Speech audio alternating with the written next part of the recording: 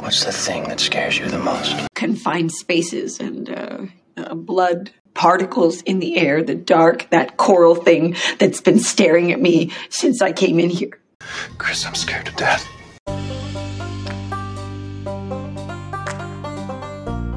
Welcome to the Sum of All Fear podcast, the show that examines real-life phobias and the horror movies that prey on them. So pour yourself something strong, Feardos, and let's find out what makes you afraid.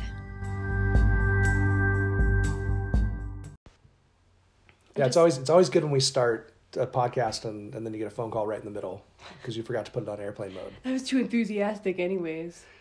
Well, you were like overly excited about your podcast. I am overly excited about my podcast. How am I supposed to dampen? Not your podcast. Let's get this straight. Podcasts you listen to. My personal favorite podcast. Not our podcast. Well, I mean, I'm very enthusiastic about ours too, but well, you listen to a lot of you like the comedian podcast. You like the. I like the and Dr. Drew. You like the brain stuff. He has podcasts. Ron Burgundy, the new podcast. Have you listened to it yet? I did. It's on true crime. You should listen to it. Is I found good? it pretty funny.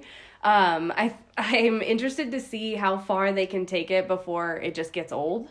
But I just love Ron Burgundy so much. That's awesome. Here goes Scotch. Scotch. Down into I'm not my drinking belly. Scotch. I'm drinking. But it's an afternoon right now. By the way, we are podcasting in the afternoon. Yeah, we've This is got a no time lately. This is a new thing for us. We're trying to squeeze this in between the end of our workday and the beginning of your roller derby practice. Yeah.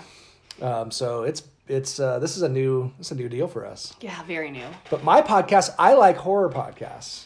Surprise. Yeah, I listen to Shockwaves, which is a great one. A lot of the Blumhouse people, Ryan Turek, the guy who I think he was the producer of Halloween, the new Halloween, and Rebecca McKendry and Elric Kane, and it's a great podcast. Those guys know their horror shit, man. On Sunday, you introduced me to the Horror Virgin, which I really like that one. I love it. I loved their breakdown of Happy Death Day. Yeah. I thought their interplay was hilarious, and it was a good one. Yeah, I mentioned that on Twitter because I really like that one. It's really a great concept. It reminds me of, we have a friend who Dave who's a horror virgin that literally like Poltergeist scarred him so much as a child that he like won't watch any horror movies. I highly recommended Poltergeist to him though, and I think he would. Well, Poltergeist is a little different. There is a difference in like horror that like scares you and horror that's just stupid and ridiculous. But then I always fall back on the typical psychology ones. The Hilarious World of Depression is great. Terrible Thanks for Asking is another good one.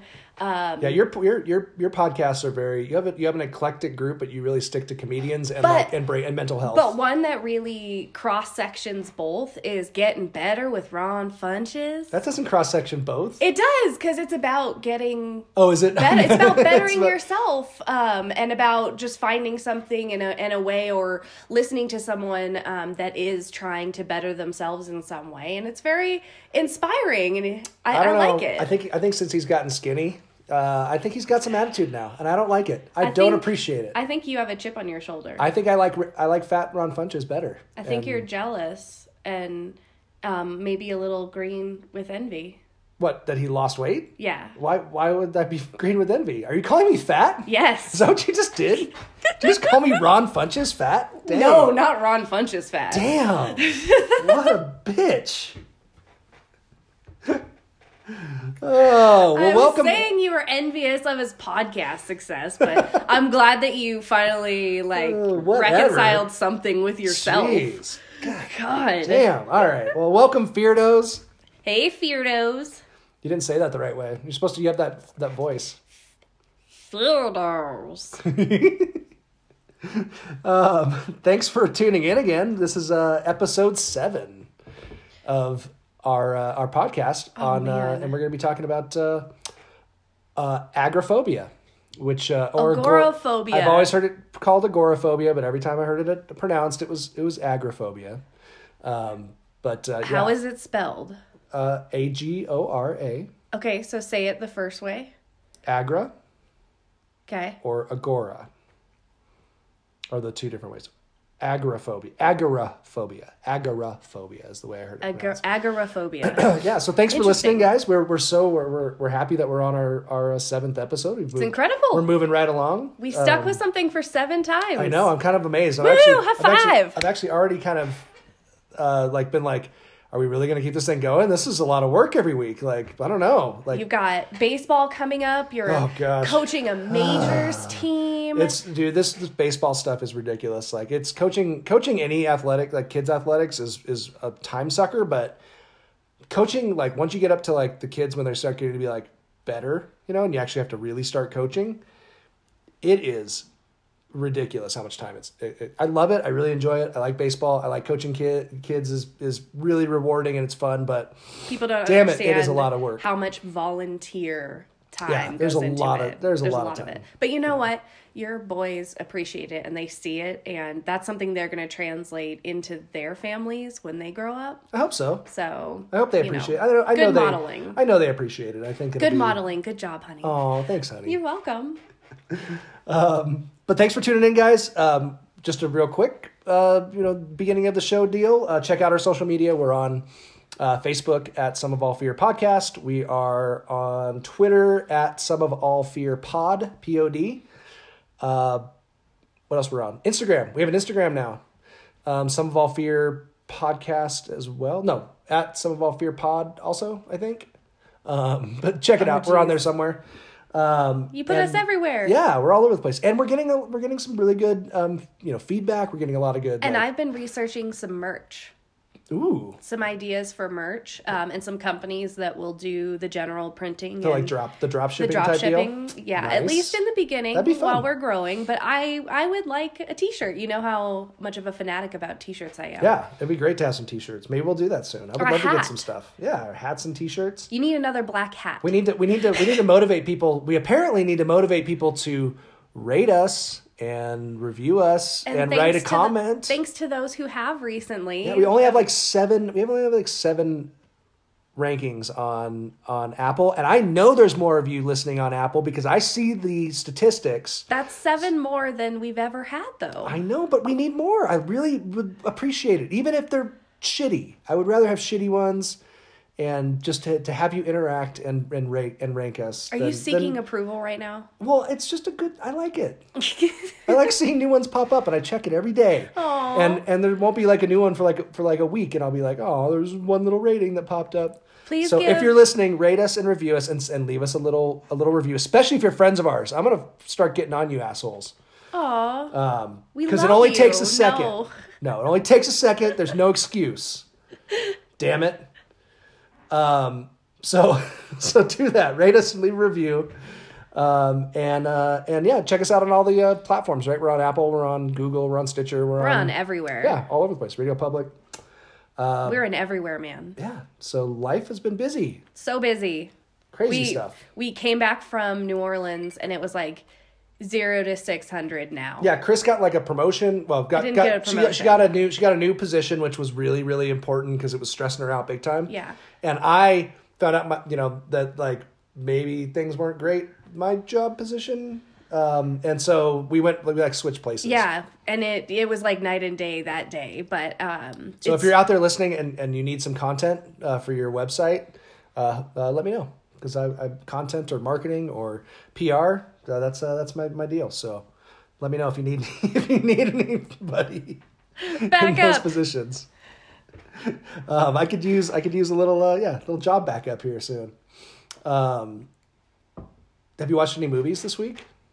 I think I fell asleep to a couple, but I've been very You fall asleep to a lot tired. Of movies. I did make the boys watch Anna and the Apocalypse, though. Yes. Despite its R rating, okay, I checked the content on IMDb, and the only issue was that, A, it was bloody gory, and we've had this discussion with our children about bloody gory TV and fake versus reality, and real trauma versus fake trauma.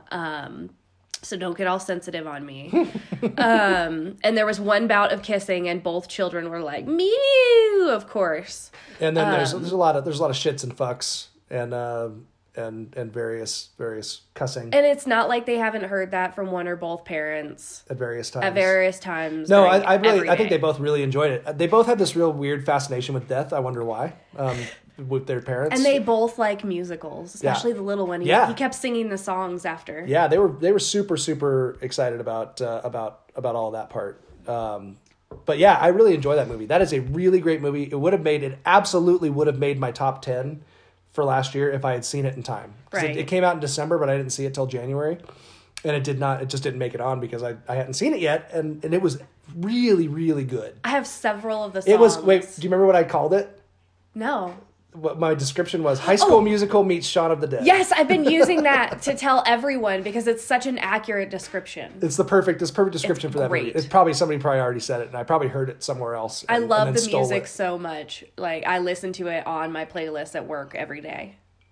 It's really good. And I think I don't know if I've watched much else. Lots of reruns this week, kind of mindless stuff. Yeah, mindless shit, because I just haven't been so busy and tired and I get home. But what's your favorite kind of rerun, Drew? Shut up.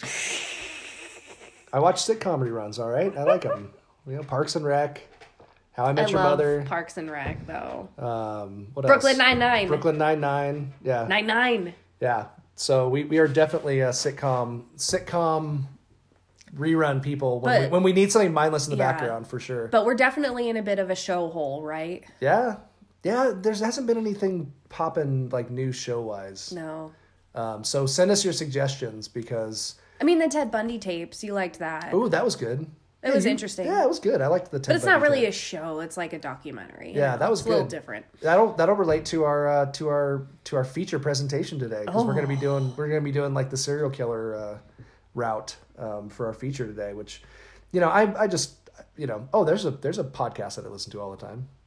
Last Podcast. Yes. That's I love Last Podcast. I'm sure there's plenty of people who listen to that one out there in our Feardo land.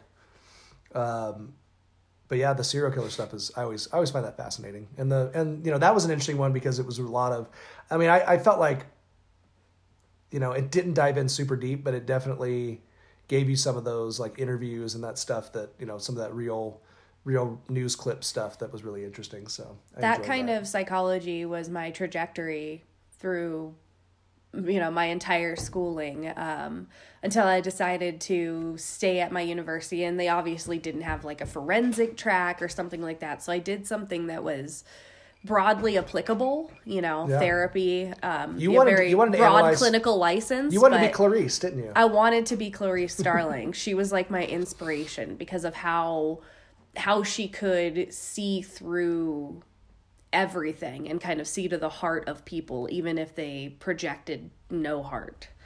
So yeah.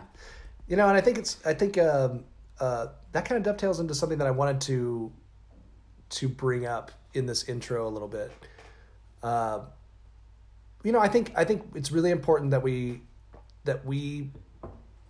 talk about the fact that we are really big proponents of mental health awareness. Oh, absolutely. And making sure that your awareness, support, crisis intervention support, anybody who's in, the mental health field, even if you're not, seek out volunteer work. You don't have to have a license to be trained in mental health crisis prevention. It's so needed nowadays. We know there's a crisis. We know there's a major crisis, and so maybe at some point, it'd be really cool if at some point maybe we'll get a Patreon or something like that, and maybe we can give a percentage to one of the big mental health awareness groups or something. Or maybe like some sort of a group that really supports mental health awareness or education too. Yeah, one of these days down the road, hopefully we'll if get you something have like any that going. ideas, let us know. Yeah, we would love to team up with you. Like if you're part of that circle somewhere, yes. We would love to figure out how to use this for good and not for evil. Right. We'll talk about the evil. Because I'm a mental health professional and we find this topic interesting, but, obviously this is a podcast. It's not meant for professional help, but it doesn't mean that we don't support seeking of professional help. Absolutely. And, helping to improve quality of life, no matter what you're suffering from. For sure. So with that, I would like for you to not improve my mental health. Stomp on my mental health. Make my mental health really, really sad. What is it? Really, are you ready to depress me some more? I've seen you very depressed lately. I don't think you need to be I'm more not that depressed. Maybe a little bit. You're a little down. I've been a little down. And it bums me out because I know, A, I'm a rescuer, so I'll try and rescue you, even though you don't need rescuing. And 2, there's nothing to rescue from yet. Do you hear that, kids? You hear that? Is that the sound of your life raft? That's the sound of whiskey. The whiskey life raft? Whiskey is not a prescribed mental health. It's not a prescribed antidepressant. No, it's actually a depressant. No, I don't think so. Pretty sure you're wrong about that. I'm pretty sure your brain is. Because when I drink this, I feel less depressed. So I don't understand how that works. Just because you feel who makes up these categories? Just because you feel less depression doesn't mean you have less depression. Whatever. It's like when you take an opiate. Just because you feel less pain doesn't mean you have whatever. less pain. Whatever. You Serotonin, just blah, blah, blah, blah, register blah. less. Bullshit. Blood sugar, blah, blah. Man, you all are right. so relaxing in denial. I am ready for What the Fear. Okay. Are you ready for America's favorite phobia-based trivia game?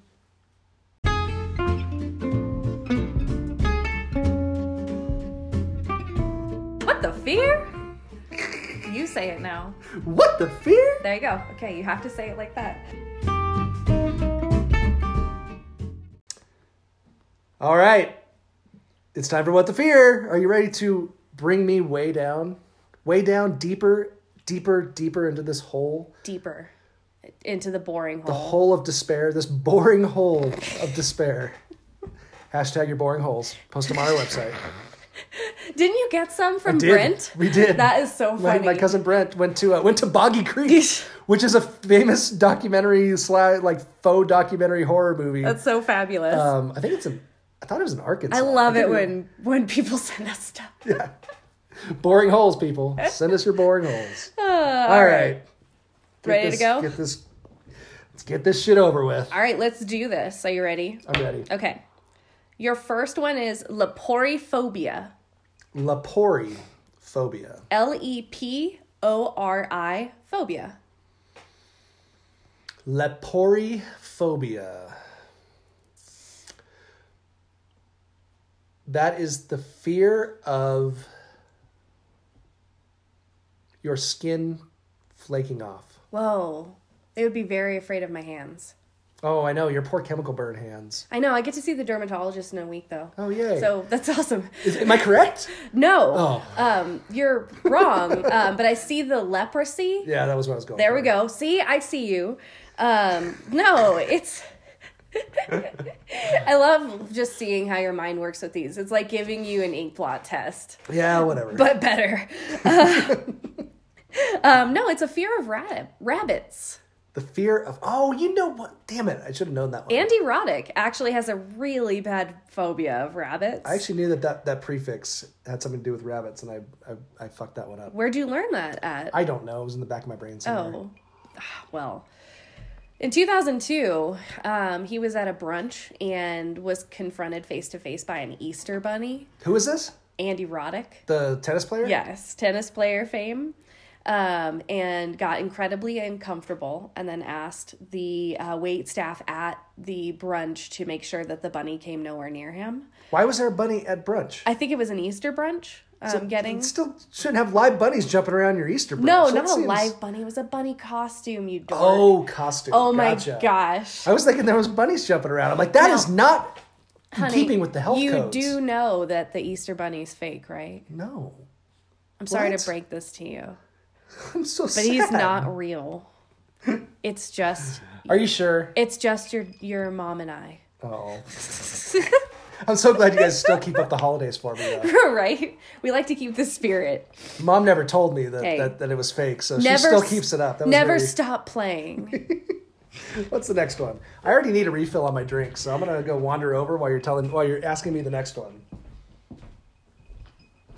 What's the next one? I'm trying to read my handwriting. Come on. It's rhyophobia. Spell it. RHYTIO phobia. Spell it again. RHYTIO phobia. You have to keep talking because I'm still making my drink. So you need to guess. It's rhinophobia. Rhinophobia. You should have been more prepared. Shame. I drank my drink too fast. Don't do that. You'll get sloppy by the movies. I know, that always happens. I know. It's also 4 PM. I know. This just goes to show my mind, Ay, my ay, mind ay. right now and where it's at. Rhytiophobia. RHYTIO Yes. phobia. Yes. If this were a spelling bee, you would have won. Good job. Oh, that sounds like somebody's name or something. Like it came from like rice or something like RHY or rheumatoid, the fear of God, these are so hard. There's like nothing. There's like never one where I'm like, oh my gosh, this is easy. If it was easy, it wouldn't be fun. You could throw me a bone like every now and then. Chiclelophobia was a pretty close bone. Yeah, chiclets. Yep. You said bone. You said to throw you a bone. Rhytiophobia is the fear of skulls. No, it's the fear of wrinkles on your hands. How am I supposed to? How would I ever get even close? I don't to that know. one? I mean, you just start giving me like one hint. But you were kind of close with Joints? with rheumatoid With and rheumatoid joints, and joints. right? Because those joints are located in your hands. Are they located other places too? They might be. I don't know. I'm not a doctor. You just play one on Not a a podcast. doctor. I just play one on. No, I don't play a doctor. just on a play podcast. one on a podcast. I do not.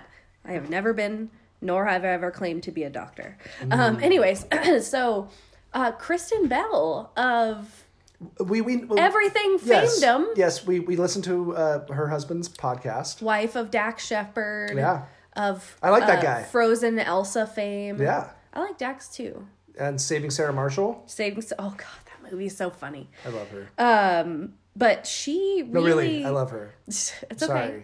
No, I understand. Like if she said that she loved you back, I would be step aside. I would be okay because you know what? You could never get her name wrong. Because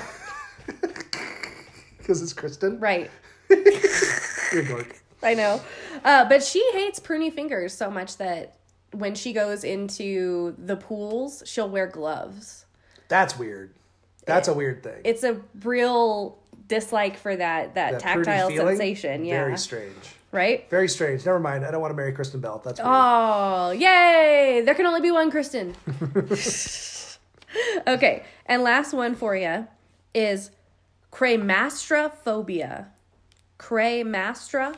I need to have you start bringing flashcards so you don't have to spell them. KremastrA phobia. Cremastraphobia. The fear of... That is... Gosh. Cremass sounds like Christmas. Cremastrophobia? Like the fear of chewing something, maybe. Chewing? Like masticating. Like masticate? No? Nothing? No. Not even close? No, not even. No teeth involved. No, I don't even know how you would get this one ever. Cremastrophobia. The fear of... All right, the fear of buffalo. I was going to give you a hint, but fine. We'll go with fear of buffalo is wrong. It's not correct. I'm going to have to come up with hints to give you, like, You may have to come up with hints, like one or two because hints this is because just- it's getting ridiculous. It's now. getting boring. It is a little boring. Just beating It's getting you. very boring hole. Yeah, boring hole. Because We've gone down the boring hole, and we need to recover. What the fear? Boring hole. But pop star Kylie Minogue actually has a fear of coat hangers, which is cremastraphobia. Coat hangers. Yeah, Fear of coat hangers. She doesn't like to touch them, hear them being put like on their racks or clicking together, and hates how they hide her shoes. No more wire hangers. Yes, exactly. I gotta look that up because I can't remember. Mommy Dearest, right? Yep. Mommy She Dearest. did so No good. more wire hangers. I would have a fear of coat hangers after. Do you think maybe she saw that movie? Maybe that's why? Maybe. That doesn't surprise. I don't know. Surprise me. I'd have to really assess her further. That'd be a good movie to cover for some. There's some crazy shit in that movie. That Right. would be a good one. My mom was just watching whatever happened to Baby Jane, which is another really good old school like scary ass movie. That even she was like, I don't even know why I'm watching this again. It scared the shit out of me when I was a kid. Speaking of your mom, she's very intimately aware of our fear for today. Yes, very aware, and had a really great conversation with her this afternoon. Yeah. And I don't know if I'll end up playing any clips from it because I did record it and was able to like upload the clips into Anchor, but we'll see if any of the clips kind of fit, in certain places. But wow, learned a lot about, some stuff that I knew about family history and then some stuff about her history that I didn't know. But yeah, she is very agoraphobic, which is our phobia for today. It's amazing what you can find out about someone and their history just by asking what they're afraid of. Yeah, it's crazy, isn't it? I mean, so should I go right into our phobia? Yeah, go for it. All right, so our phobia for today is agoraphobia.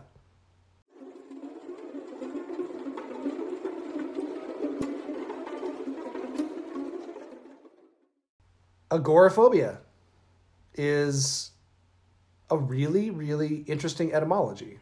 I found it really, really fascinating. It's from the Greek, as all phobias them are, are. apparently. Is there any that are not? I don't think so. Why is it? Why? I wonder why that is. I mean, Greek is a foundation for a lot of our language, but But a lot of these words also came about in modern time. why weren't they Latin? What is it about the Greek? Maybe it's just a medical thing? Maybe it just sounds cooler. I don't know. Weird. But it comes from the Greek agara,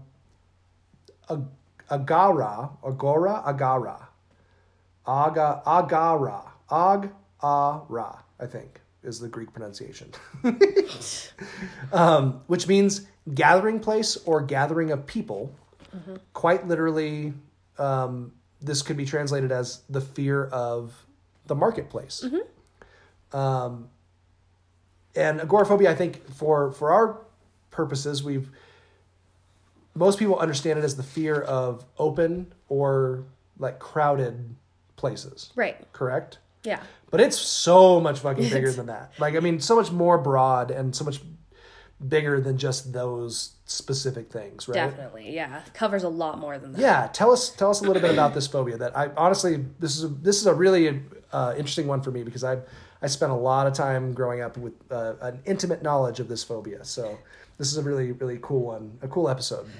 So what you need to know is that there's actually two variations that tend to show up of agoraphobia. One is agoraphobia with panic disorder, which is consistent with having more frequent panic attacks than usual. And the other one is just related to agoraphobia with anticipatory anxiety related to future panic attacks. So thinking about having a panic attack in public Brings on a that panic attack. Absolutely. Without even being in public. Right. There's a huge genetic component to this, and we know that genetics does play a role in the susceptibility for anxiety and phobic disorders to develop, but of course there's always that environmental piece that plays a role. Sure. But research has actually gotten to a point where they can pinpoint genetic susceptibility related to chromosome 1 and 11q. So if you have this susceptibility on these chromosomes, it means that you have a natural disposition towards presenting as agoraphobic, and therefore you're more vulnerable to developing agoraphobia. So is that specific to agoraphobia? Yes. Wow. Yeah. So I didn't know that. So I was assuming there was probably a genetic disposition to being phobic in general, but it's not. It's a disposition towards this particular phobia. Yep, 1 and 11q. There's apparently something with those chromosomes that if there is a change or something is way beyond me, obviously, but Yeah, they can pinpoint it. So you can actually run a genetic test that will tell you how susceptible you are to panic disorder, specifically agoraphobia. Wow, that's really interesting because knowing my family history, and we'll talk about that here soon, that makes so much sense. You know, it's kind of a nature nurture thing too, where you see that there's definitely some sort of predisposition. Yeah. But there's also triggers. Right. There's things environmental triggers. There's things that get that active. Yeah. You know, and sometimes they lay dormant, and sometimes they never become active, and sometimes they never were there to begin with, but situation creates them. And then from that point on, your genetics are passed down to your future generations, so they become susceptible to that as well. Wow. So there is a very strong component with agoraphobia specifically. Interesting. It affects to about 6% of the population between the ages of 15 and 35. So about 6.5 million Americans suffer from agoraphobia. So it's one of those like aerophobia or those, that's a very common phobia. And it does seem to be kind of one of those phobias that's a bit of a catch-all, right? In the mental health field, that it's kind of, you know, people tend to maybe attribute it to people that don't necessarily have it, like, or have it. It's maybe another phobia that they kind of relate to agoraphobia. It has a lot of non-classical presentations. Right. But what we do know from the studies that have been done is that it's similar across racial and ethnic groups in the U.S. Really? So the experience and the rates of experience of agoraphobia are similar, despite race or ethnicity. And about 40% of the people that suffer from agoraphobia suffer debilitating levels of symptoms. What was the percentage? 40%. 40% debilitating. Debilitating symptoms. Wow. Debilitating levels. And explain what debilitating symptoms would be like. Like what does that entail? That would entail things like never wanting to leave home or safe spaces. Like hypervigilance when out beyond that safe space, needing somebody to walk or carry with them in order to feel safer out of their safe space. It could really prevent you from doing a lot of things in life, like just working. Normal everyday just stuff. everyday living. So the concept of a shut-in, a lot of times, is related to, as opposed to like if you're handicapped and you're a shut-in, that's one thing. But if you're a shut-in that is healthy, other than you're not leaving home, is almost always associated with agoraphobia, correct? No, I can't say almost. I can't say almost always, but it would be worth exploring further whether or not that symptom of being a shut-in is related to anxiety or not. And then you can go from there and see if it actually is agoraphobia. Who else is going to stay home all the time and not ever want to leave their house if they're not phobic of the outside world, right? I mean, germaphobes. Well, that's true. But can't that present itself as agoraphobia as well? Like you don't want to go out because you're afraid of interacting with people? But think about how this would differ, because if you were a germaphobe and not agoraphobic, if somebody from the outside world were to come into your world or bring you outside goods from inside, you would have to decontaminate them in order to feel safe, right? True. Whereas an agoraphobic wouldn't be... They wouldn't care if you came inside. ...as persistent about that because you're in their safe space. Right. So that there's some differences, which is why the professionals have to look further into things and kind of figure out what's the root here, what's really kind of... causing this anxiety that presents as this cluster of symptoms. So what is the main characteristic of somebody who's aggro or agoraphobic? What's the reason why they have a hard time in crowds, in open spaces? There's a certain thing I'm trying to pull out of you. Mm-hmm, I know. What is that thing? I'm picking up what you're putting down. Yeah. 42% of the folks that are diagnosed with agoraphobia had a history of real or feared separation from their primary caregivers. So we're talking about a large impact of the aftermath of unresolved separation anxiety. Primary caregivers as in like parents? Parents. And what about the other half? Because I think there's that, right? So there's separation anxiety, right? Where you feel isolated and alone. You're scared to be in that situation. But there's also the fear of something happening while you're in those situations, Yeah, right? yeah. Which I think is even a larger majority For sure. of agoraphobics, right? Yes. Yeah, so we see the other agoraphobics who struggle to be out in public places because of a feared response while out there. So for instance, I'm out in public and maybe I'm feeling nauseous and I'm afraid that I'm going to throw up and that's going to be an embarrassing thing to happen. And so it's interesting. So diving into a little bit of my family situation, right? So my mother is agoraphobic, diagnosed as long as since she was in her, I guess, early 20s, late teens, early 20s, she has suffered from agoraphobia.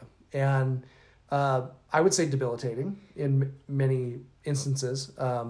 It definitely affects her quality of life. Definitely. Yeah, even to this day, although she's definitely made great strides and much better Absolutely. than when she was younger. But one of the things that even came out when we talked, when her and I talked today, was the first time she had a panic attack was in a mall, which malls are horrible for agoraphobics because they're open, big spaces. There's people and things everywhere. There's sparse people around though. It's not always crowded. Right. It's very sparse and it's just wide open, right? So second floor of a mall was the first time that she remembers having a panic attack. And then when she finally realized that she had developed this phobia, she realized that that embarrassment feel, right? The feel of having that panic attack compounded on itself. So every time she was in a situation where she had a panic attack before, she was fearful that she would have a panic attack again. Right. And that's what compounds itself over and over and over again.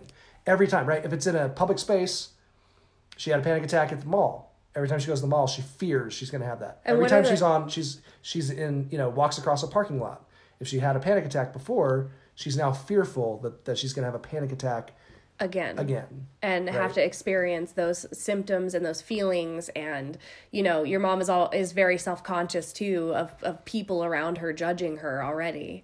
Well, but that comes from this. It's not chicken. I think it's chicken or the egg. Right. Because it all kind of comes back on itself. Because even things like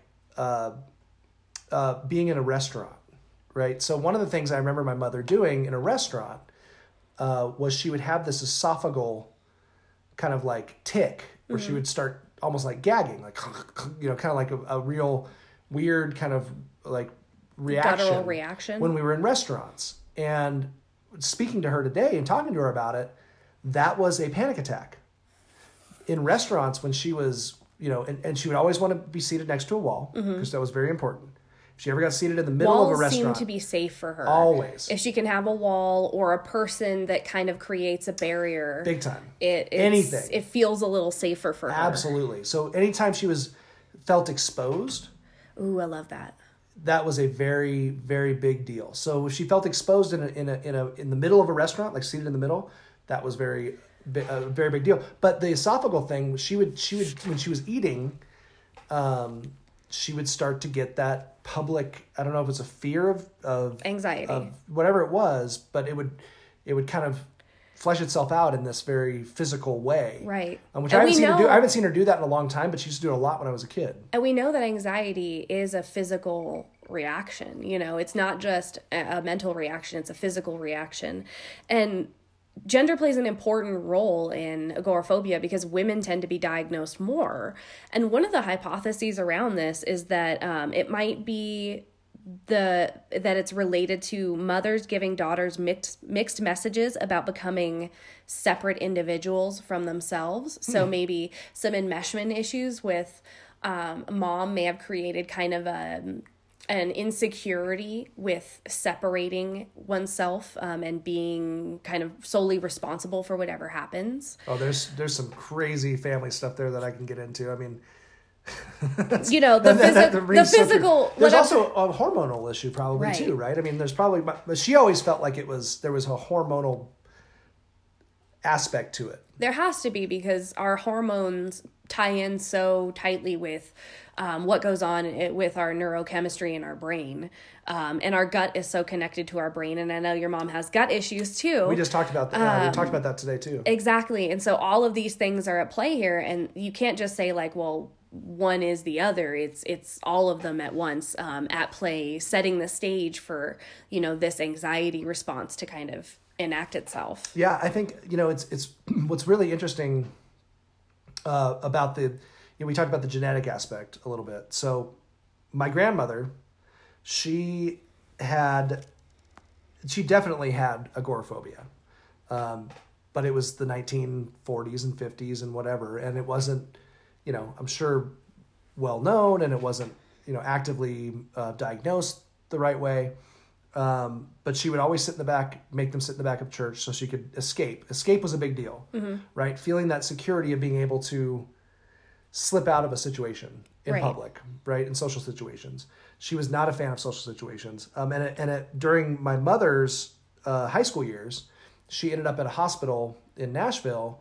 And my mom still doesn't know exactly what for, but she was gone for a significant period of time. And back then, mental health was not exactly, right. You didn't broadcast it. No. My grandfather was the president of a bank and a very, wealthy, well-to-do kind of guy in town. So I'm sure it was, we're going to send you off to this hospital to get better. And I'm sure it was some sort of nervous breakdown, but it was related, I'm sure, to this. But I wonder how your mom's relationship with her mom and her mom's relationship with her own anxiety impacted your mom's relationship with her anxiety. Right? Watching it and seeing it firsthand. And then experiencing that separation anxiety, because as a person who is wildly anxious myself, when you're anxious, you're very inward, and others can perceive that as neglect or distancing, distance or coldness. Coldness. Right. And then as a child, you're more likely to reflect it inward, like, well, it must be something with me. Oh yeah, and that makes you more. God, that anxious. triggers something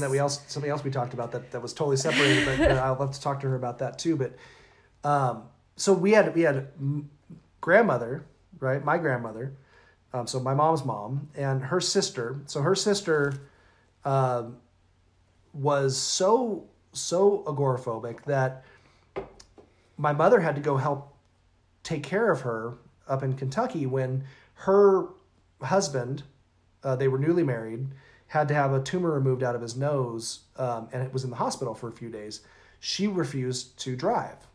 So my mom had to drive up and help take care of her during that period of time. This was before I think my mom even had those symptoms. Sure.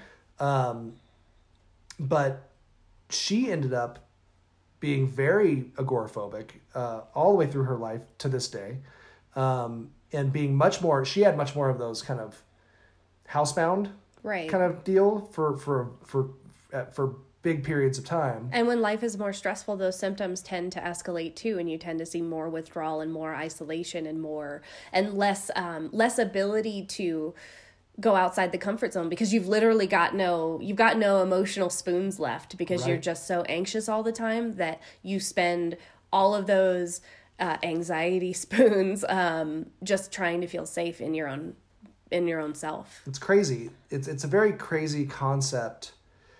From people who have never experienced it.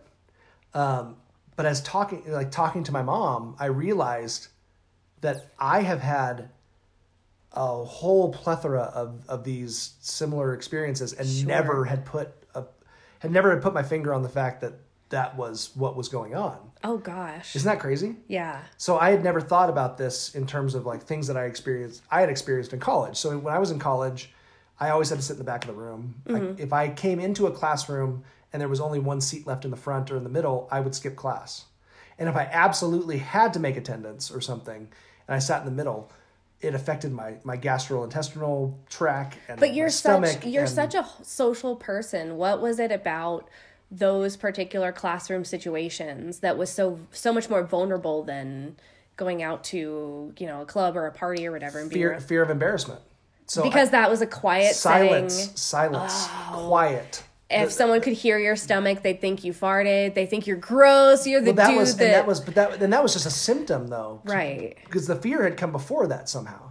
So I don't know where that came from, but that was just a symptomatic thing that came up later that made it even worse, right? Because then panic.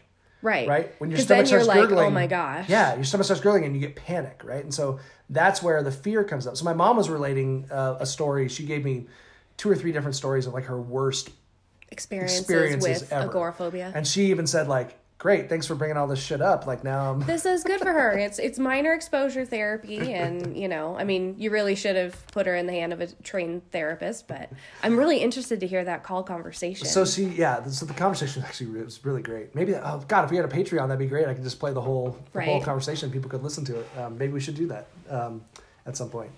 But she was talking about how Long Beach Airport in Southern California. I don't know if you ever flew out of Long Beach. No. But Long Beach was very similar to Ontario. Did you ever fly out of Ontario? Yeah, all the time. Okay. And what did you have to do at Ontario Airport? Do you remember? You had to park and you walked to the gate. And then where'd you then what about the? Oh, then you walked out onto the runway. You had to walk out onto the tarmac, right? So if you have ever experienced that. Walking out on the tarmac thing, it's you get checked in, give you your ticket, and then you walk out and you walk up the stairs up to the airplane. Long Beach Airport, my mom was going somewhere by herself, so my dad had to leave her at the gate before 9/11. So she'd walk her to the gate, but then she had to walk the tarmac by herself. Right. And she remembers sitting there waiting for the plane to arrive, and the fear of walking out on the tarmac was just pumping in her brain, right? Like just reverberating. It was just this constant conversation she was having internally about the fear of just what's going to happen between the gate and the stairs. Right. That's how fearful she is of walking in an open space, right? So when time came for her to go out onto the tarmac, she stopped right at the gate. And wouldn't walk any further, and then she was just frozen. She was frozen, which was another thing. That's a very big thing that happens. An anxiety response, just freeze. Yeah. It's a fight or flight instinct. So what she did was there was a couple that was walking, that had just walked out behind her, and she nudged them and said, "Hey," like she explained to them. This was probably in the late 70s, early 80s. Explained to them, "Hey, I'm agoraphobic. Can I walk? Wow. Can I walk with you to the stairs?" And they looked at her like she was an alien, because back then nobody really knew what the hell this shit was. People weren't educated. They weren't educated as well, and so, but they did. They let her, walk, with her.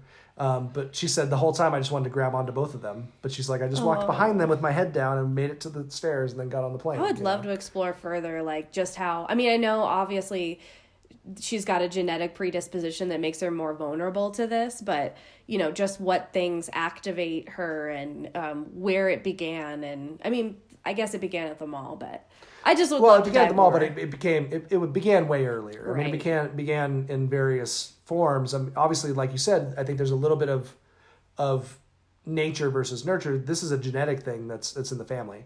My uncle is a preacher, at a church in Kentucky, but he had agoraphobia, and he actually defeated or Kenneth or dealt Kenneth dealt with the phobia through. That's a good guy. Through literally like just diving into the worst possible thing you could do, which is standing in front of 800 people or whatever. Right, and because this phobia comes from genetics, experiences, and like different psychological traits, that may have worked really well for him, but it might not be a great treatment for someone like your mom. Right. Right. Different strokes for different folks, so to say. But one thing that I did discover while I was researching this that kind of got me thinking about your mom was benzodiazepines, Xanax, often prescribed as an anti-anxiety medication for panic disorders, right? But when you try to get off of it and decrease your use of it, it actually increases symptoms of agoraphobia.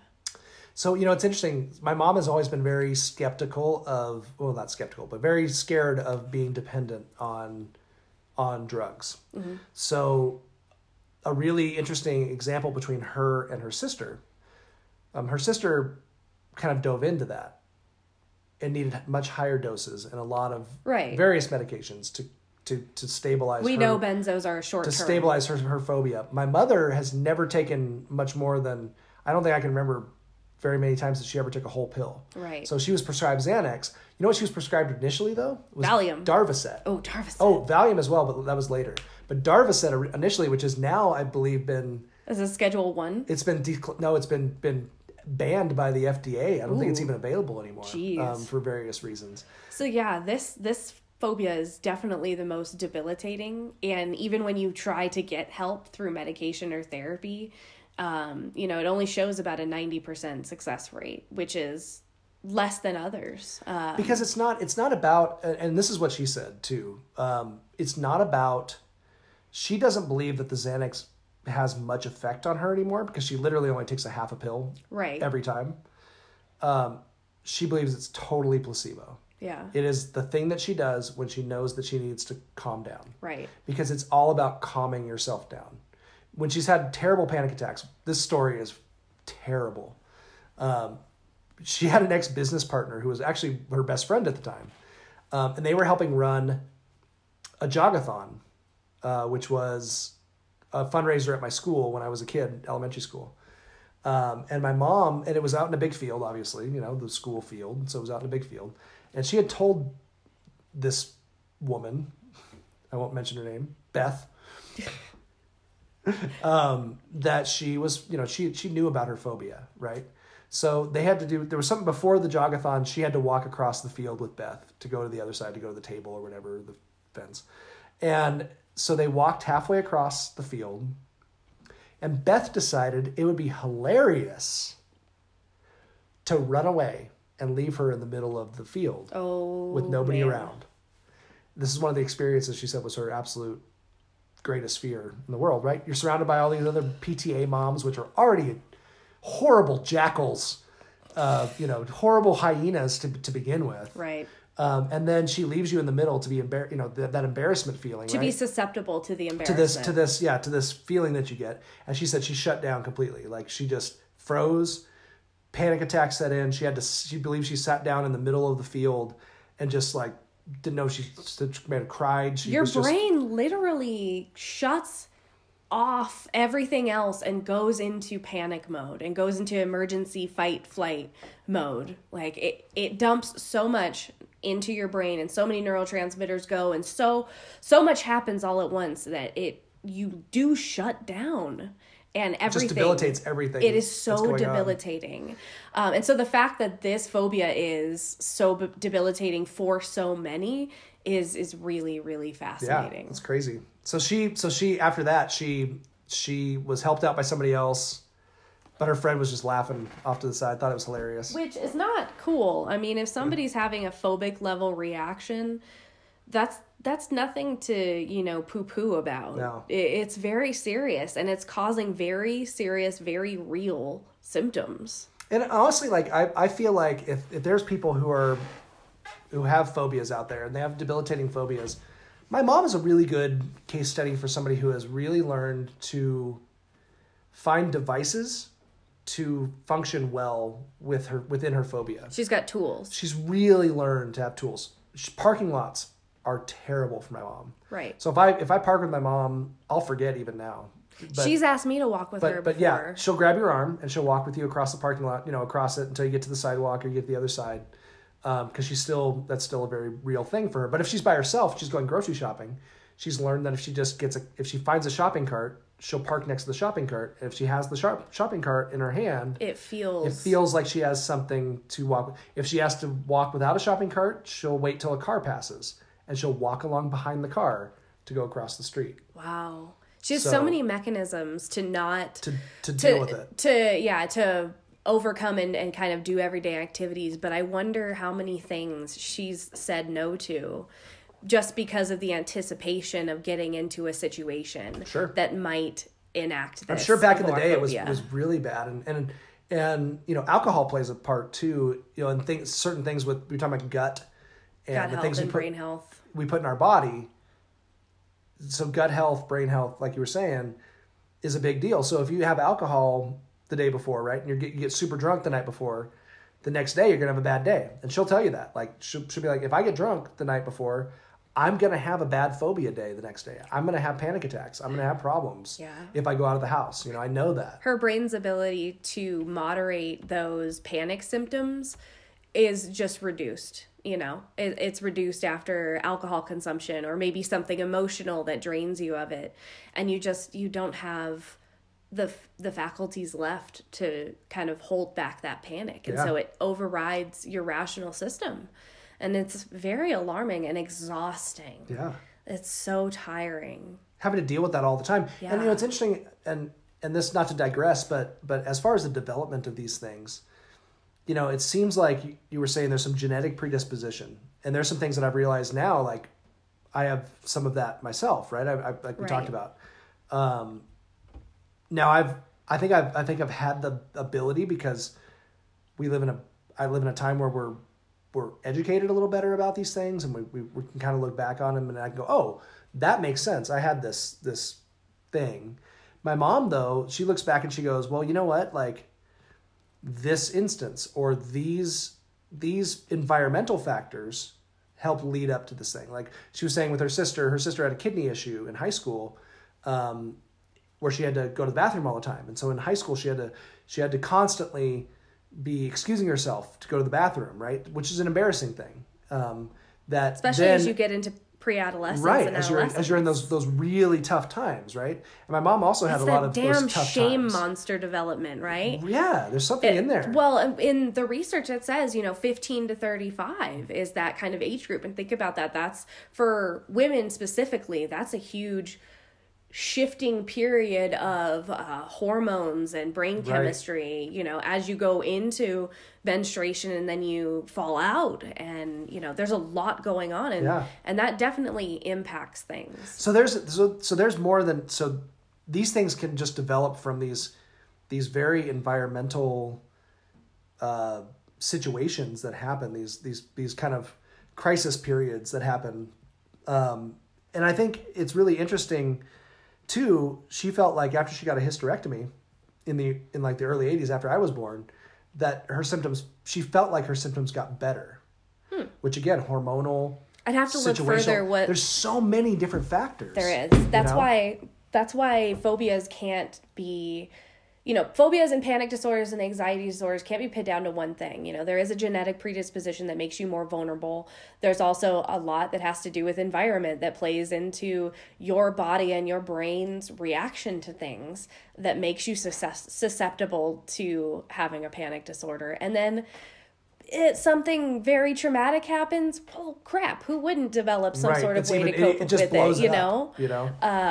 So even more. This is There's so much that we could. I mean, I could talk about this for so long. I know it really hits home for you in a lot of ways. Yeah, and honestly, like I've felt that panic attack feeling. I've had that feeling before, and it's a really strange thing to look back on it and go, oh, that's what I was feeling. Like, do any of your other siblings struggle? Oh my gosh, yes. My sister is definitely agoraphobic. No doubt about it. My brother probably has it to a certain extent. Keith does? I think so, to a certain extent. Yeah, absolutely.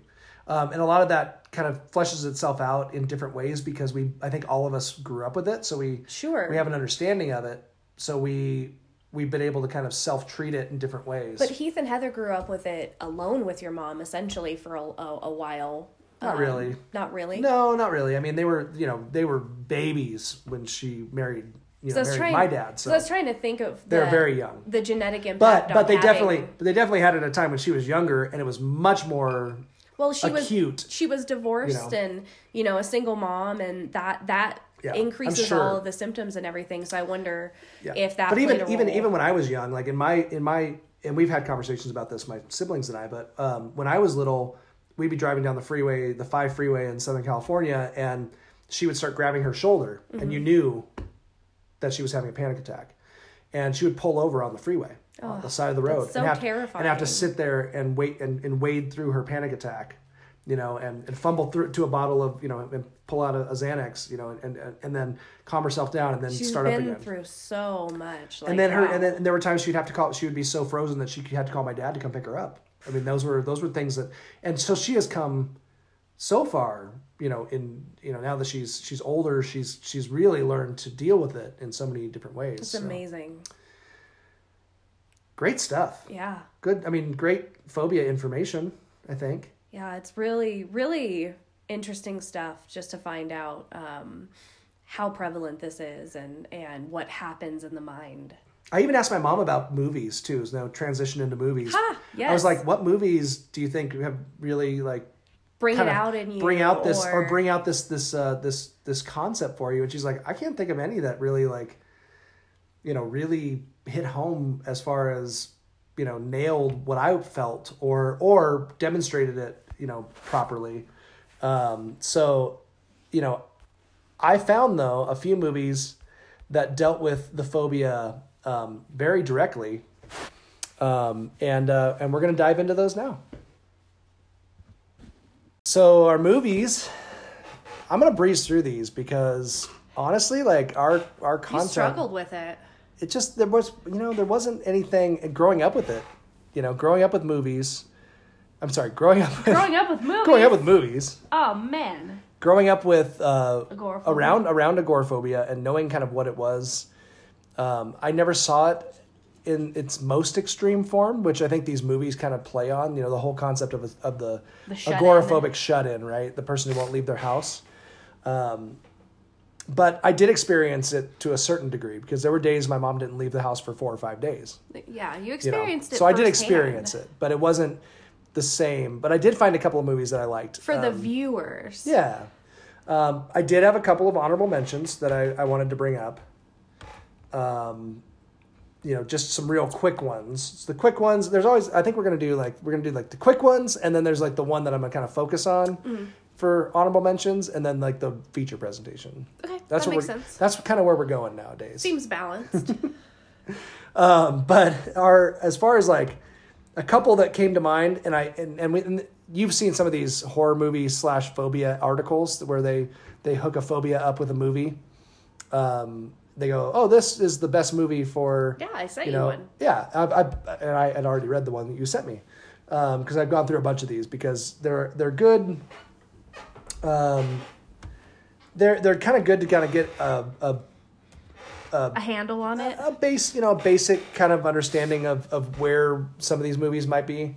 I don't think they always do a great job of picking the right movies. Which is why I didn't pick either of these movies, but I kind of understood where they were going with them. Right.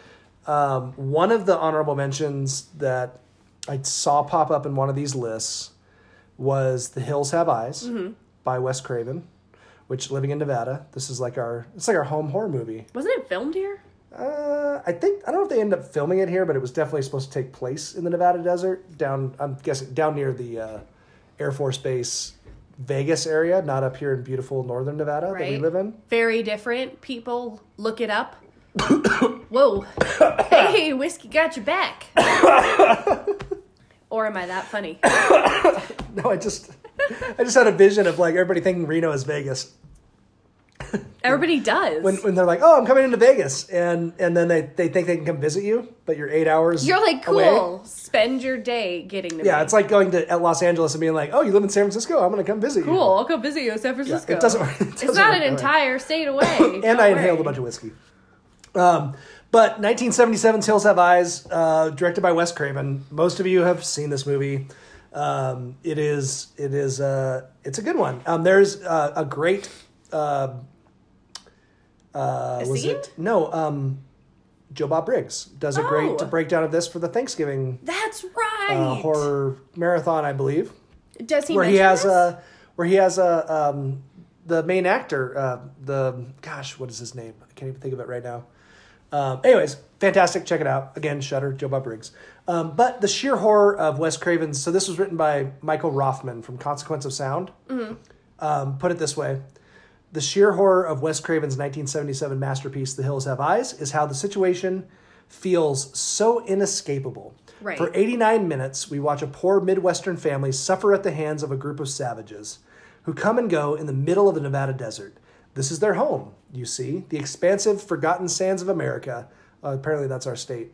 Woo! The forgotten sands of It America. is 80% federal land. That otherwise would be barren, desolate, and eerily quiet. Those suffering from agoraphobia probably don't imagine terror of this magnitude when it comes to open spaces such as these, which is why the film is paramount to their recovery, or perhaps their ultimate demise.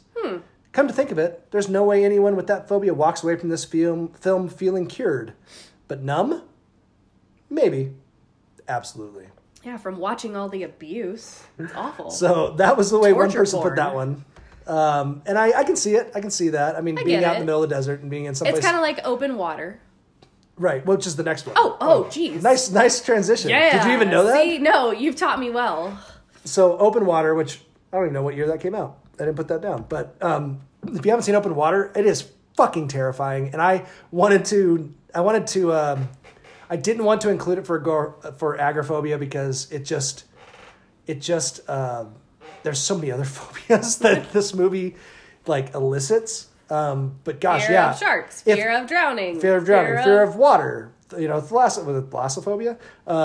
There's so many things that you could be afraid of in this movie. Yes, agoraphobia is one of them. And it would probably be absolutely terrifying for an agoraphobic. I agree. But I cut out another quote. Jim Varell from Paste Magazine says, Open Water is one of the most terrifying premises I can imagine, phobia or not. A pair of divers are left behind their guide boat and stranded in the open ocean with no idea of what direction they should even head. That's true powerlessness. Yeah. And once fatigue begins to set And in... vulnerability. Right? I can't even swim. I can't tread water. That's my nightmare. You'd be dead.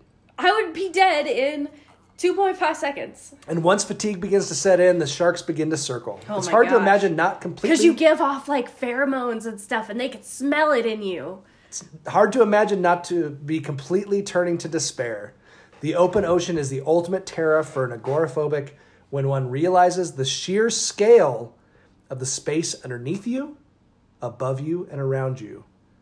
And there could be, and is, anything down there. Right. I don't like that idea either. No. I don't think anybody would. No. And honestly, like, that's why, like, to me... That's terrifying. I'm like, That's why I've never agoraphobia? seen the movie. Yes. Oh, dude, it's honestly, it was one of the hardest movies I've ever watched. And I'll never forget, I watched it at my aunt's house in Minnesota. Randomly, I think I was with my ex-wife. We were up there, I think when Hank was like a little baby. Oh, maybe I when you remember guys were watching driving it. back here? Yeah, we were on our way to Reno. But we went up to Minnesota first to visit. And I will never forget watching it because I remember being like, Deeply nope, uncomfortable? Nope. That's a whole lot of nope. Nope. Fuck you. Nope for dinner, nope for lunch, nope for And I was a breakfast. surfer who has actually physically been circled by sharks. Literally happened to me. One time when I was about 16 years old, I was out surfing and got circled by blue sharks, 3 of them. I'm good. And it was a very terrifying experience. I can't imagine being without anybody as far as the eye can see and being circled and just being out in the middle of nowhere. Fuck no. Hard pass. But that brings us to our actual honorable mention for today, which is the 2015 movie Intruders. Today's offering, meatloaf, green beans almondine, and apple cobbler. I don't know how I'm going to do this without you.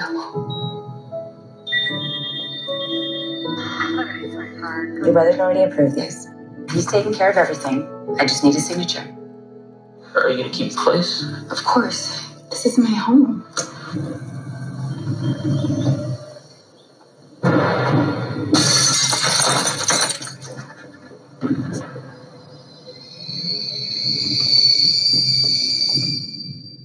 Find her. I need to know where you keep the money. Take her upstairs. Do you see our faces? You really think we just gotta let you go?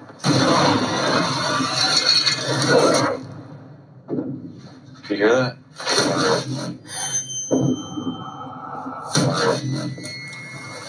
Vince! Get out of here! What is this place? Something tells me we're not the first guests here. You're not like this. You have no idea what I'm like. You haven't left this house in over 10 years?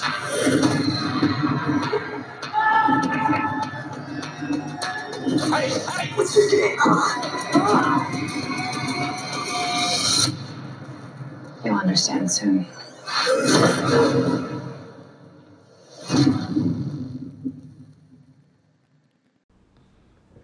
So Intruders was originally named Shut In, and apparently it's also gone by the name Deadly Home.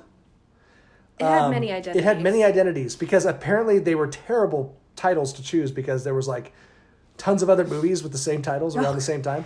So I guess the next, like the year after Shut In came out, there was a Naomi Watts movie that came out in 2016 that was fucking terrible apparently, but so I guess they changed their name because of that, so they started calling it Intruders. Weird. But it's a 2015 American horror thriller directed by Adam Schindler and written by T.J. Simfel and David White. Film stars Beth Riesgraf, Rory Culkin. What's his name's Culkin's brother? Macaulay, thank you. I don't know why I couldn't think of his name. Because it sounds like a mouthful Younger of brother. marbles. Macaulay. Martin Starr from Freaks and Geeks. Oh, yeah. He was weird in this. Yeah, he was creepy in this. And then and a guy named Jack Kesey. And the like I said, original title was Shut In. But basically, what'd you think of this movie, Chris? I'm interested to hear because you watched this one fairly intently. It took a weird turn, and I'll go ahead and summarize it.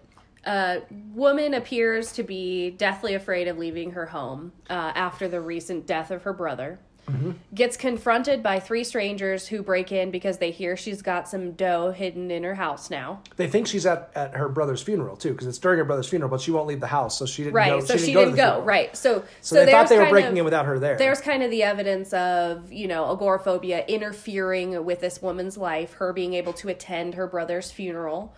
That, would be a big deal. We know she hasn't left the house in 10 years. She hasn't left the house in 10 years. They tell us that. There's a scene where the 3 break in. She's there. They kind of torture her a little bit by dragging her out on the front porch, and she has a panic attack and a very visible physical reaction. They're basically telling her to leave. Like, go, run away. And she's like, they don't want to kill. They don't want to hurt her. They just want her money, blah, blah, blah. Anyways, things escalate. And spoiler alert, weird turn. She's got a torture basement where apparently she and her brother have been trying to reenact the abuse that they suffered at the hand of their father in the basement. So so here's what happens. So these guys end up getting trapped in the basement. Really elaborate traps. Very elaborate. She very, goes very saw-like. from very weak and very meek, feeble to all of a sudden powerful. She almost has a little bit of like a split personality or something that takes over. It's just that safe feeling, like she finally feels safe because she's got the control. And she traps. She killed one of them, and then she drags him downstairs to the basement, and then the other guys realize, "Where's our buddy?" And he's down in the basement. And they run down there, and she traps him in this very elaborate basement trap, including a mock of her bedroom upstairs, which is really weird because it's a reenactment of the trauma that they suffered at the hand of their father. Yes. So her brother, who had died of pancreatic cancer, apparently had what we find out is that father was abusive, right? Sexually, I'm sure, and physically. So brother ended up killing their dad. And brother and sister, Conrad and Anna, end up reenacting, bringing in abusers. So they're torturing people who are child abusers. Right. They somehow get them into their home, and then they trap them in this room, and then they do the same thing that they did to, well, not necessarily the same thing they did their father. They kill them. But they're doing vengeance, right? So this is a very home invasion type horror movie, but then it takes this weird revenge and they turn. They never really tell us why the sister's a part of it. Does she enjoy it? Because there was a part where you can tell she's smirking. She broke down though. Yeah, but she's smirking at the beginning. She enjoys it. I don't know, but I think there were parts of it that she enjoyed, but then there were other parts of it that maybe was the brother's responsibility, so she felt less comfortable. We missed the Rory Culkin part a little bit, because Rory Culkin was her delivery. She had this delivery guy who would bring her food every day. Right. Who was kind of like the scout for he wasn't. He wasn't the scout. No. No, he was her friend, and he went to the funeral of her brother and was waiting for her there. And then we find out that he had just mentioned that she had offered him all this money after her brother died to his brother. Oh, gotcha. I believe his brother was one of the other three guys that came and broke in, and so he didn't intend any of this to happen. No, so I knew. So anyways, so the Rory Culkin character is really kind of innocent in all of it, Right. And I can't remember if he's guilty by association. I don't remember if in her he eyes. got out. I think he finally escaped. She killed all the rest of the guys, but she let him escape. And at the very end, she lights the whole place on fire. Right. So we realized that she had been there with her brother, torturing abusers. But why does she light the years. place on fire? Oh, because she had just killed all these dudes. She's killed all these dudes, and she finally had gotten over her like, agoraphobia. This like relief, this like my house is no longer my safe space, or whatever happened, and so she was very confident. That. She was very confident when she walked out, because I think her brother was the killer before, and maybe she was the killer now, or right. I think something like that happened, or I don't know. I gotta say, not how it works in treatment. No, it was not probably an accurate depiction of the actual mental health scenario, but it was a really interesting twist.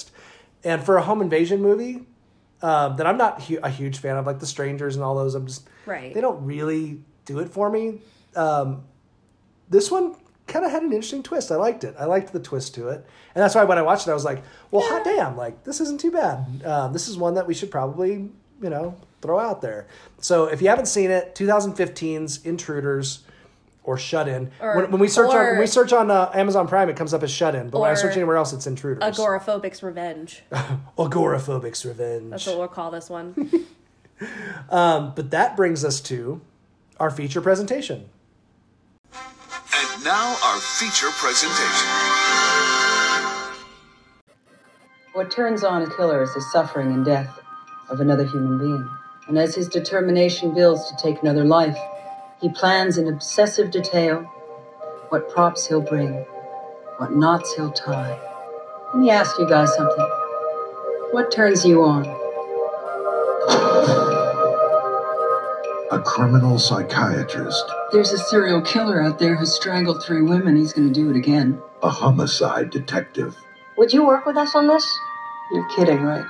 I do not want you discussing this case with her in any shape, way, or form. It's the Boston Strangler. You telling me this guy's copycatting a serial killer's been dead for 20 years? You're looking for an intelligent white male, 20 to 30 years old, socially functional.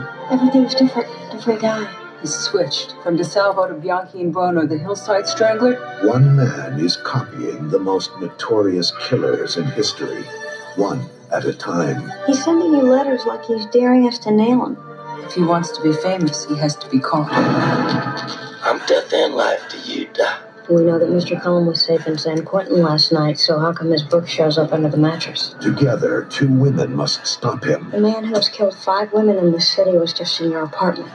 Before he kills again. All I know to do is change your locks, tighten up your security, and pray.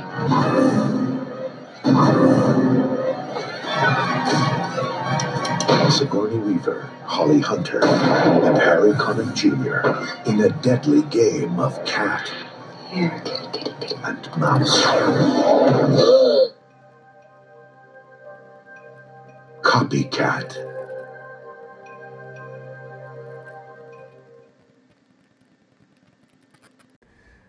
And our feature presentation is a movie that I had never seen before, that I'd always wanted to see because I love serial killer movies, but I'd never seen it before.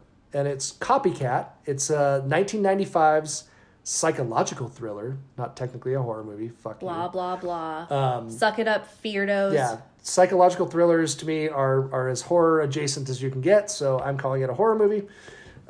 Psychological thriller Copycat, 1995, directed by John Amiel. Composer of this, though, was really good. I love the music in this. And the composer was Christopher Young, who, this is for you, Metal Chris. Christopher Young, and Metal Chris is obsessed with horror scores. He's our resident horror score expert. Expert, yeah. Yeah. Sommelier. Our horror score sommelier. Christopher Young is, if you know anything about horror scores, you know he's kind of a legend. He did Hellraiser, he did Species, Drag Me to Hell, The Grudge, and a bunch of other big blockbuster movies too. He did the music for this, and it's really good, and it actually does really help the feel of the movie. I literally noticed it, and I don't always notice the music, but I did. You noticed that it made you tense, or that you were feeling the emotions in your body because of the music. Yeah. So this movie is Sigourney Weaver, who as Helen Hudson, who is basically a criminal psychologist. And we have Holly Hunter, also awesome, as an Inspector Monahan. We have Dermot Mulroney, who plays Reuben Goetz. And then we have Harry Connick Jr. As a serial killer, or as a killer, as a psycho killer, Daryl Lee Cullum.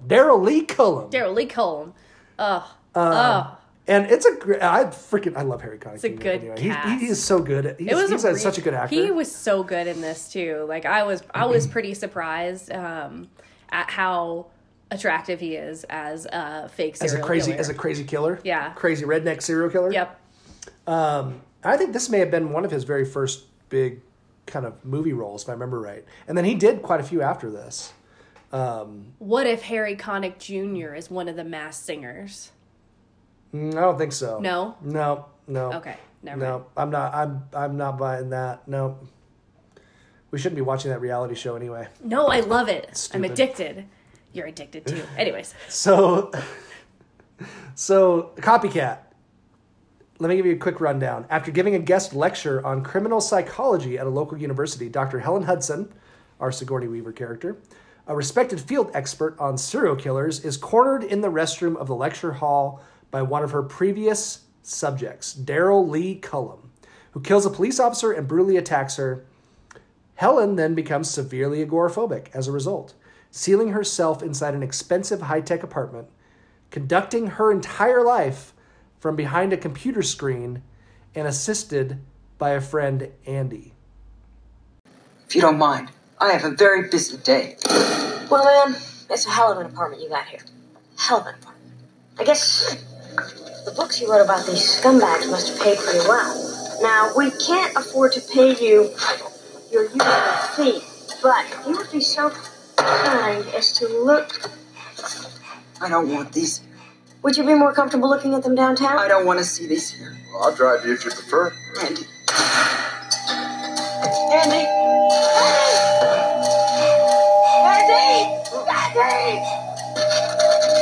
All right. Okay. Breathe. I'm here. Breathe. Should we call the paramedics? No. Just a good old-fashioned panic attack. She hyperventilates till she passes out, then her breathing returns to normal, and she's fine. What do we do? She's agoraphobic. She's afraid of spiders, too? She hasn't been out of the house in over a year. She's okay, though, right? She's fine. Half an hour, she'll be singing like a lark. Tell her we're sorry to have bothered her. Did you want her to look at those? If you really do, leave them. I'll make sure they're safe. Tell her to call me if she feels like it. So then, when we pick back up, she's agoraphobic, and there's a lot of scenes where, in this beginning of this movie where after she has this traumatic experience where she's almost killed, she then is locked in her big fancy apartment. She goes to her safe space. And she cannot even walk out the door to get the newspaper. Like, the newspaper was too far away from her door, and she had to crawl. She's just like, fuck it. And they're seeing tunnel vision and all that stuff, which my mom said she never saw. She said she just would get frozen. Some people experience different symptoms. Very different, I'm sure. Yeah. But she's still fascinated by her field of study, right? So which is fascinating. So she starts calling the investigators, basically leaving not telling who she is and saying, I have information about this killer, blah, blah, blah.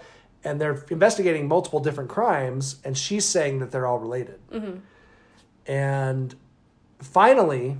They listen. Yeah, finally, our Holly Hunter, homeboy Dermot Mulroney That's a really hard name to Dermot Mulroney. Dermot Mulroney. Finally decided to go visit her. And she's like, I'm too old for this shit. Ain't getting back in the game. But secretly she's like, man, I'm so pumped. Because I'm ready to get back in this. She can't leave her house, but she has an agoraphobic reaction, which we played in that clip. That was when they showed up.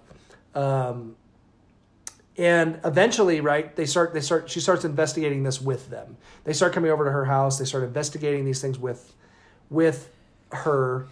And finally, they realize that this assailant, this serial killer, is copying famous serial killers, right? So which is such a cool... He started with Albert DeSalvo, who was the Boston Strangler, right? And then he moved on to the Hillside Stranglers, which was two guys, right? Bueno and who the hell was the other guy who did Hillside? Bianchi and You're asking me Bono? a name? I think that's. I don't get names. I'm pretty sure that's who. Those are in and out of my head so quick. Bianchi and Bono. Bueno. I don't know. I'm pretty sure those were the guys. And then on to David Berkowitz, and then et cetera, right? And finally, when he goes to Jeffrey Dahmer, right? He's in a gay club, and they realize like he's gonna strike. They realize he's gonna go to. They know the pattern. He's mimicking Dahmer, so he's going to go to a gay club to pick up a gay guy. And they know what Dahmer did, so then they can kind of follow or try and predict what's going to happen next. And then finally, towards the end, he's going to do Bundy, which is, I believe, her murder is supposed to be kind of like a Bundy murder. So he comes after her. There's all this crazy shit that goes on. Blah blah blah. Ultimately, at the end, we realize. Old Harry Connick Jr., who's in jail at this point, because he was the one who attacked her, has been pulling the strings all along. Right. So he's the one who's been contacting these outside guys. He was the one who traumatized her in the beginning, that made her a recluse. Right. And then he got arrested. He got arrested, of course. Right. Went to jail, but now is like puppeteering all this other shit. serial killer. And this other serial so they didn't and then she actually realizes after I believe Berkowitz or Dahmer, when he was mimicking either Berkowitz or Dahmer, that that this killer was actually going through this list from the lecture she gave the night she was attacked. Ew. So she mentioned this serial killer, this serial killer, right. this killer, and that was the list he was going through. Someone took notes. The same someone list. in that crowd. So it was Harry Connick Jr. It was Harry Connick Jr. Who had relayed this information to somebody else and said you should, and somehow orchestrated this puppeteering. Damn it, Harry Con. Yeah. So I actually really enjoyed this movie. It was a great movie. I liked it. Honestly, I really feel like this movie should be remade. It'd be a fucking great nowadays remake. I think it would be executed a little more cleanly. Yeah, but because it's such a great concept. It kind of had that 90s what's her name, right. Ashley Judd kind of feel to it, right? Ashley Judd, Morgan Freeman kind of serial killer movie Double feel. Jeopardy. Yeah, it kind of had that kind of feel to it. Even actually a little bit maybe even earlier than that. And then it also had a lot of like, you were like, well, they didn't have the internet back then. It was kind of cool to see like 95 internet because there was a lot of internet in this movie. There's a lot more internet than I thought, but they could afford the big computers. I remember jerking off to the old AOL, but it took a long time. It took a long time for those things to load up. It was, TMI. It was forever. TMI. There's no TMI on this podcast. We did Poultrygeist. That's true. Ugh. So. But I kind of enjoyed this. It was a fun little movie, and honestly, if you haven't seen it, take a watch. I rank it up even there. If you don't like horror, I think you'll really enjoy this. It's horror adjacent. Yeah, it's definitely in the true crime thriller type feel vibe to it. But it was, it wasn't that much different than like Silence of the Lambs or any of those, Which some people would categorize that as a thriller, psychological thriller. But yeah, it's fucking whatever. Horror. And honestly, like the only difference between this and that movie is that he keep your evidence for the Semantics Dome. He was E.B. White. Yes, E.B. White reference. E.B. White semantics reference. Nice job. Yeah, no, seriously, it was the only difference between this and Silence of the Lambs is that he was a cannibal. Right. This was actually probably gorier, but. It was Good good. watch. It was a good watch. Yeah. So as far as agoraphobia goes, it definitely had that like housebound, fearful, couldn't leave the house. Preventing yourself from going into- trauma related, Right. phobic disorder. It represented that well, and she was bound to the house, so she had these barriers that she had to overcome. In order, to figure out this mystery. So it was a good one. Yeah, not bad. But I think our topic was good, man. It was really interesting. It really dove into my psyche. It really fucked up my psyche. I know that. I really loved hearing all of the stories, and I think more in the future we need to gather more stories from outside sources firsthand, and be able to share those with the masses. I know we got to start off with the people closest to us, but are you feeling emotionally raw? It was really interesting to talk to her today about some of the stuff. I honestly did not know a number of the stories and things that she told about her childhood and things like that. It was really interesting. So I'm really glad that I got a chance to kind of interview her on it, because she was like, wow, really? Like, this is, well, let's dive in, here's the background. And well, homework for the week, folks. Ask your parents what they're most afraid of. Yeah. And explore further. Yeah, and just family history in general, because it's so there's so much stuff that's lost. I mean, that gets lost between generations. Oh, you don't realize, and I've always been kind of hyper aware of that because I love history in general. So I've always been really into kind of diving into that stuff. And we're able to know now more than we ever have about the influence of genetics and nutrition and trauma on, development of all kinds. Yeah. So, cool stuff. I really enjoyed it. This was very cathartic for me and the family stuff. So good. I don't even know what our next phobia is. Do you? No. I'm going to look it up real quick because I honestly don't know what the next one is. Just for a little preview. Probably check it out. We are on...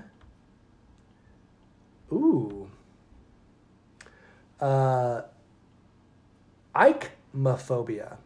AICHMO phobia, which is the fear of needles or pointed objects. Oh gosh, I already know what scene I want an honorable mention to be. We'll save that for next time. Yes. Let's tease that because we're gonna do the fear of needles or pointed objects next. And for all you feardos out there, here's what you should do. Stay afraid. Stay very afraid.